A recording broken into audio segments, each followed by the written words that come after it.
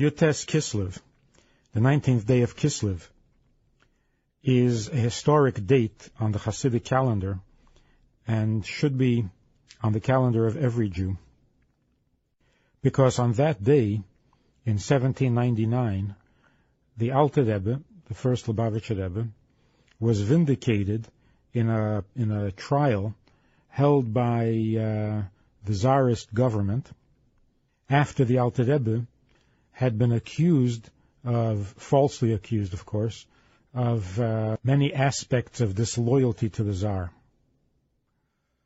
The Rebbe had, for years, raised great amounts of money to send to Israel, where there was a tiny settlement of Jews who desperately needed support from other countries. Now, Israel at that time was under Turkish rule, and the Tsar was at war with Turkey. So the Rebbe's opponents, the Alter Rebbe's opponents, his enemies, slandered the Alter Rebbe and accused him to the Tsar's ministers of supporting Turkey against the Tsar, and more specifically, that the Alter Rebbe had designs of overthrowing the Tsar through Turkey and becoming the king of Turkey or the king of Israel. They also accused the Alter Rebbe of being disloyal to the Tsar, because in the Alter Rebbe's teachings in Chassidus, there are 10 attributes, divine attributes, and 10 faculties of the soul, and the 10th, the last attribute, or the last faculty, is called Malchus, royalty. And one of the virtues of Malchus is its humility, which is expressed in Chassidus in the expression, Malchus has nothing of its own. It receives from the previous or higher attributes, but has nothing of its own, like the moon that receives its light from the sun. Well, they made this into a whole anti-Tsarist attitude and philosophy, that royalty, the royal seat, or the crown, has nothing of its own, and it is the last and the lowest of the attributes, and so on. The Rebbe was imprisoned, was taken to prison in a black carriage, an armored black carriage or wagon, which was used in arresting traitors. But other than the arrest itself, which of course couldn't have been too dignified, there was a certain dignity, there was a certain respect that with which the Alter Rebbe was treated by all the ministers, including even some of the guards. And in fact, the Tsar himself, after hearing so much about this unusual, brilliant, sagacious, and holy prisoner, disguised himself as one of the court officials and came to interview the Alter Rebbe. When the Tsar walked in, the Alter Rebbe stood up. And the Tsar, incognito, said, "Why are you treating me differently from other ministers?" And the Alter Rebbe said, "Royalty on earth is similar to royalty in heaven. Malchusa da'ara ki ein malchusa d'rakia." When you walked in, the Alter Rebbe said, I felt an awe that I didn't feel with any other minister. And so I realized that you must be the Tsar. At the trial itself, the Rebbe was asked 22 questions on many of the Hasidic customs, on many of the teachings of Hasidus. The Rebbe answered very carefully, very thoughtfully, and without any negativity towards his opponents, towards his accusers and enemies. The Alter Rebbe then later would tell Chassidim that it was extremely painful to have to explain such subtle and sublime ideas to people who had no sensitivity, no refinement, and took what he said and what was written in Chassidus so simplistically and so literally. The Alter Rebbe was arrested. As the previous Rebbe tells us, his arrest was a voluntary one. The Alter Rebbe had the option, he had the choice of refusing to be arrested. And had he refused, the Tsar would not have been able to arrest him, because the tzaddik is in control of his destiny. And if the Alter Rebbe had refused, there was no way that he could have been arrested. The Alter Rebbe consulted once he knew that he was going to be arrested, and some official came to actually arrest him. The Alter Rebbe slipped away because he wanted to do this thoughtfully, and he wanted to lay out a plan. And he consulted with one of the famous Hasidim, Reb Shmuel Munkes, as to which way he should go: refuse the Tsar or work with the Tsar. He eventually chose to work with the Tsar because he knew that this was a challenge not to him personally, but to Hasidus, to the teachings of Hasidus, to the future of Hasidus. And so he wanted Hasidus to be taught, and he wanted Hasidus to be available to future generations and to all people in a natural and non-miraculous fashion. In other words, that the earth, that nature itself, should work through its resistance to the godliness of Hasidus and come to accept it on its own and from within the natural system.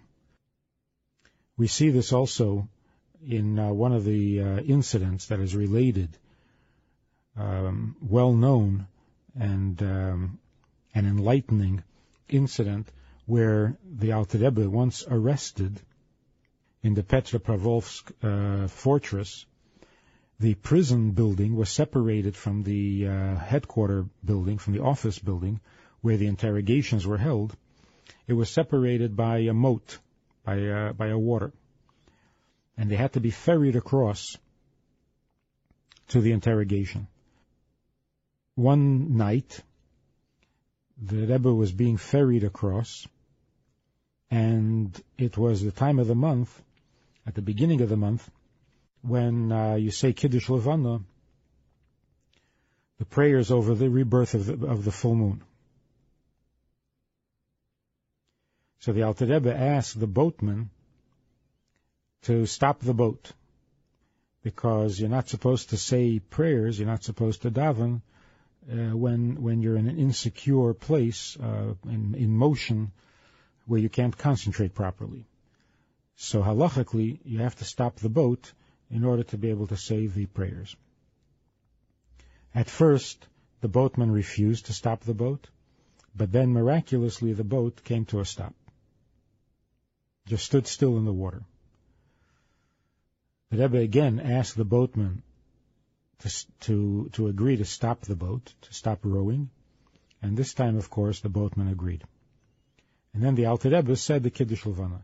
So the Frierdiker Rebbe explains, why did the Alter Rebbe have to ask again, after the boat had already stopped and was standing still in the water? Why did he again ask the boatman to agree to stop the boat? And his explanation is that the Alter Rebbe wouldn't do a mitzvah under unnatural, supernatural circumstances. In other words, as long as the boat was standing still because of a miracle, then they were existing in a miraculous state. And that was not a kosher or preferred way of doing mitzvahs, because the mitzvah is supposed to affect and permeate and change nature itself.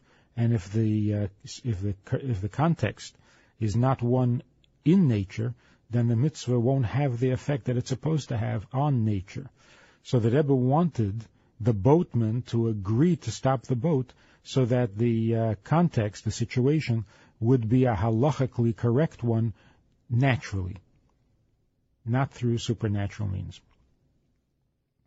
In fact, we're also told that the Alter Rebbe asked one chassid to go ahead to Petersburg, and then forbade all other chassidim from coming to Petersburg. And one of the reasons was that among the Alter Rebbe's chassidim, there were such holy men that if they had gotten together, 10 of them in Petersburg, they could have changed the course of events simply through their prayer and through their holiness, which would have made the whole event a supernatural one, a miraculous one, rather than an event working its way, godliness working its way through nature. So we see that the Alter Rebbe agreed to go to prison because the alternative would have been miraculous, and the Alter Rebbe wanted everything to work through nature. In fact, there's a great story that Tzemach Tzedek was... Tzemach Tzedek is quoted as saying that his grandfather, the Alter Rebbe, was given a gift by one of the Chassidim. He was given a gift of a snuff box, a silver snuff box. The Alter Rebbe didn't use snuff, so what he did with the box is he used the lid, the cover of that box, as a mirror to check his reflection in the silver cover to see if his tefillin were in the right place.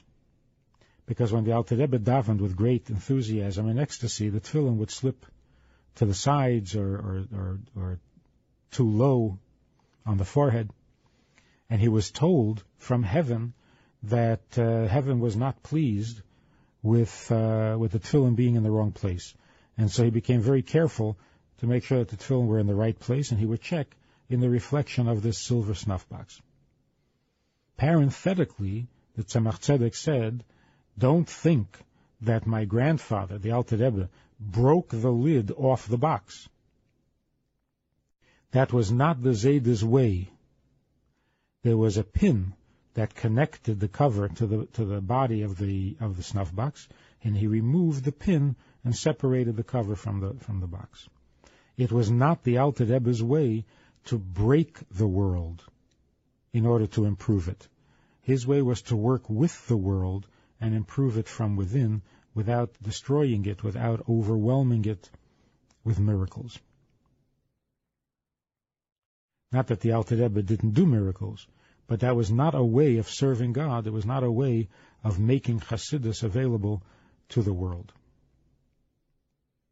And so the Alter Rebbe was taken prisoner, and the trip from Lozhne to Petersburg was a rather lengthy one. And along the way, it became Friday, and the Alter Rebbe insisted that they stop and not travel any further. And this was 6 hours before Shabbos. The wagon driver refused, and suddenly one of the wheels fell off the wagon. When they had fixed the wheel, one of the horses suddenly died. And when they replaced the horse, the horses together could not budge the wagon. It simply wouldn't move. The wagon driver realized that this was a holy man that he was dealing with, and he asked if they could continue on to the next nearest village to spend Shabbos there. And the Alter Rebbe refused. The Alter Rebbe agreed only to pull off the road onto the field, and there they spent Shabbos. The Frierdiker Rebbe writes about this, and he says that if they had waited until it was Shabbos, and a tzaddik is protected from above and is not allowed to be pulled or lured into sin. So if it had become Shabbos, it wouldn't be so special, it wouldn't be such a great wonder that the wagon would stop automatically. because to violate, to desecrate Shabbos, a tzaddik is protected from above, and a miracle would happen from above to keep him from violating Shabbos. But when the Alter Rebbe asked that the wagon stop 6 hours before Shabbos, and then all of these things happened where the wagon just wouldn't go, this is a truly awesome display of the will of a tzaddik and how it controls and affects nature. In prison itself, where the Alter Rebbe was for 52 days, corresponding to 52 chapters of Tanya, in the prison itself, the Alter Rebbe refused to eat anything. And the guards thought that he was going on a hunger strike, or that he was trying to commit suicide because he was guilty and was afraid of going to trial. And so they tried to force feed the Rebbe, but they couldn't. The Rebbe's will, his determination was so strong they couldn't force him. When the prison official came in, and he was told that they had tried to force feed the Rebbe, he was very upset.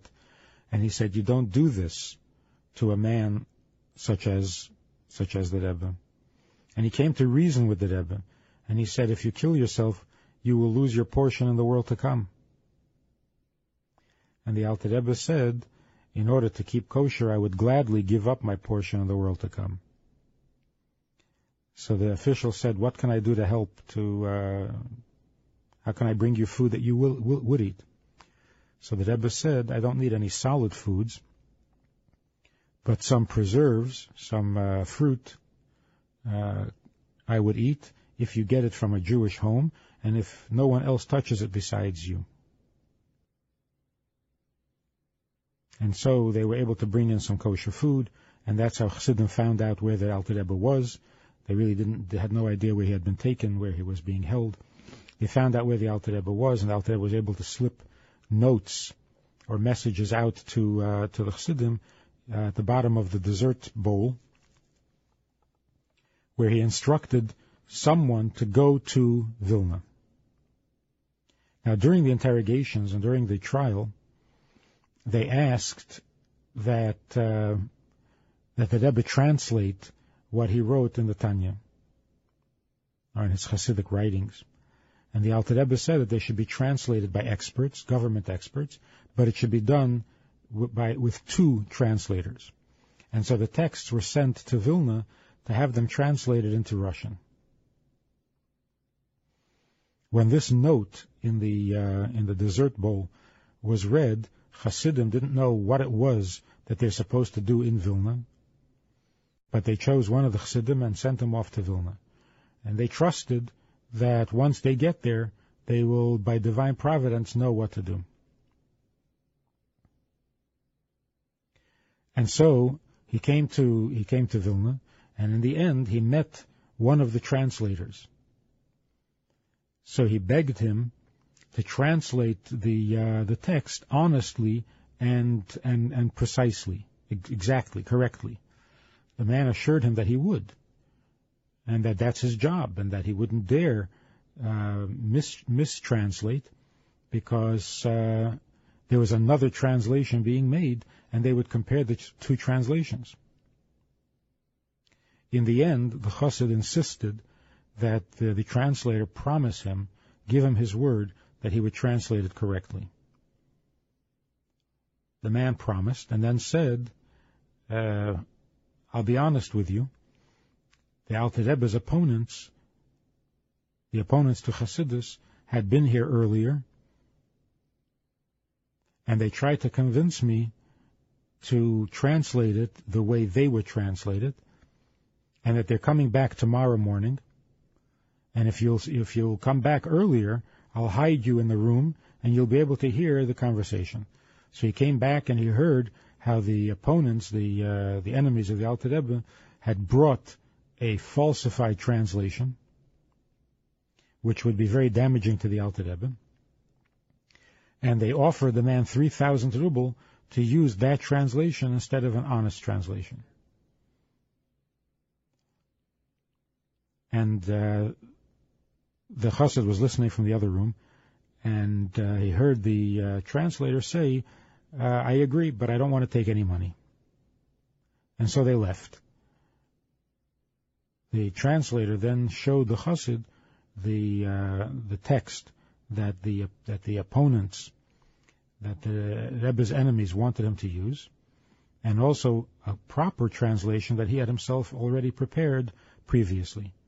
And he didn't want to get into a big fight with these people, so he told them that he would use their text, but in truth and in fact he was going to use an honest text. And so the Chassid felt that he had accomplished what he was sent to Vilna for. This official who helped the Rebbe with the kosher food was a learned man who studied the Bible, and he asked the Alter Rebbe the famous question, why does God say to Adam, Ayeka, where are you? And that's when the Alter Rebbe told him his exact age and said, you are so many and so many years old, and God comes to you and says, where are you? Where are you in your progress, in your growth, in fulfilling the purpose for which you were created?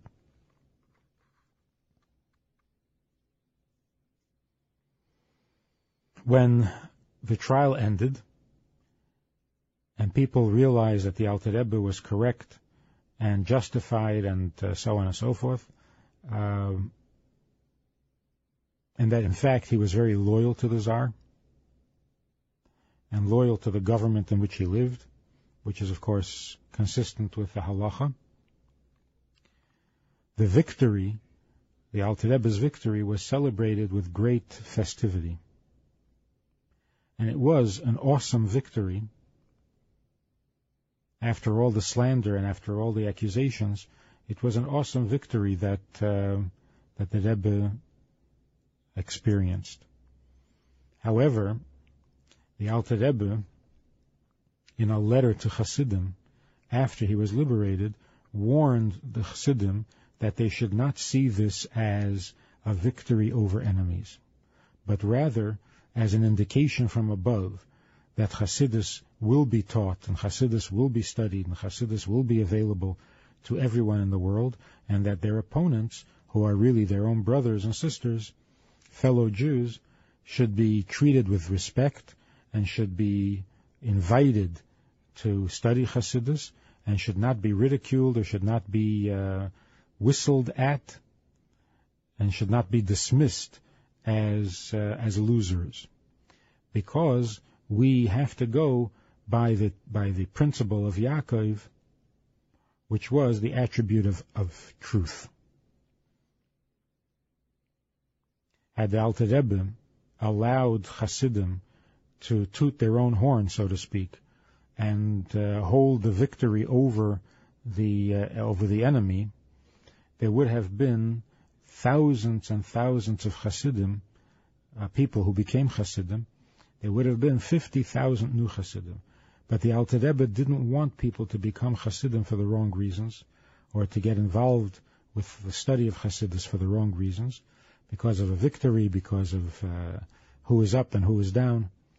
And so he insisted, the Alter Rebbe insisted, that Hasidim remain true to their purpose and not use the victory as an artificial means for proving the correctness or the necessity for the study of Hasidus, but to allow Hasidus to stand on its own. Here's a letter that the Alter Rebbe wrote to the Hasidim right after his release from prison. The Rebbe writes like this: the severity, the harshness of quarrels and baseless hate is well known. Therefore, it is fitting that all those who are moved by the fear of God in their heart, and who stand in awe before the Word of God, should be extremely careful not to be a cause, directly or indirectly, a cause of harm, God forbid. Very careful indeed, because I am tired of bearing this. It is impossible to express in a letter the true concern of my heart, to arouse in the hearts of all our good friends a love also to those of our brothers who are not wholeheartedly with us, along with the love of all Jews, as we are commanded in Torah. Therefore, already a year ago, after the passing of the Venerable Gaon of Vilna, of blessed memory, I issued a strict warning to all our friends not to speak even the least evil or insult about a sage who has passed on, for which there is no excuse in the world whatsoever. However, after these troublesome times which we underwent, there is cause to fear that there might be some laxity, God forbid, that people won't take it seriously, on account of that many people rely on the deceased of the gone of blessed memory. Therefore, again, I issue a warning, double and quadrupled warning, to all of our friends and associates, the close ones as well as those that are far, wherever they may be, that there is no excuse whatsoever to open one's mouth and to loosen one's tongue against the honor of Torah and a venerable and pious Gaon. For we know with certainty that this is wrong, that this wrong, which was brought about, as well as others, did not come from him, God forbid. In other words, the slander and the arrest. The same applies also to their sages and Torah scholars. May the Almighty bless the small along with the great, even though they are not among our followers. No one is to harm them in any way, God forbid, neither by word nor by big or small act. Though sometimes one of them may say something against Hasidus, saying something not to my liking nor to the liking of our followers and good friends, which means they will loosen their tongues against the sublime tzaddikim and saints, the Baal Shem Tov of blessed memory, and his disciples. Even then, he who will hear that should examine himself and bring himself to true tshuva over his own deeds, words, and thoughts, which were not expressed with a godly purpose. For they brought about the wrong, that the misbehavior, that evil is said against the servants of God, whose followers we regard ourselves to be, and in whose footsteps we try to follow. Therefore they suffer on account of us. In other words, the Rebbe is saying that when we see people doing something wrong, or we hear them saying something wrong, we should examine ourselves and see where we ourselves are guilty of the same thing, and then assume that because we did it, that's what made it not only possible, but more likely that others would do the same. And then he says, when remembering this, the heart will melt from what is heard, and will not raise itself to loosen your mouth and tongue against the abusers, for all the people act unwittingly, and may the Almighty forgive them. So this compassion will soften or dissolve the anger and the hatred, and we will have a true Ahavas Yisrael. Partner with Rabbi Friedman. Visit itsgoodtoknow.org/support.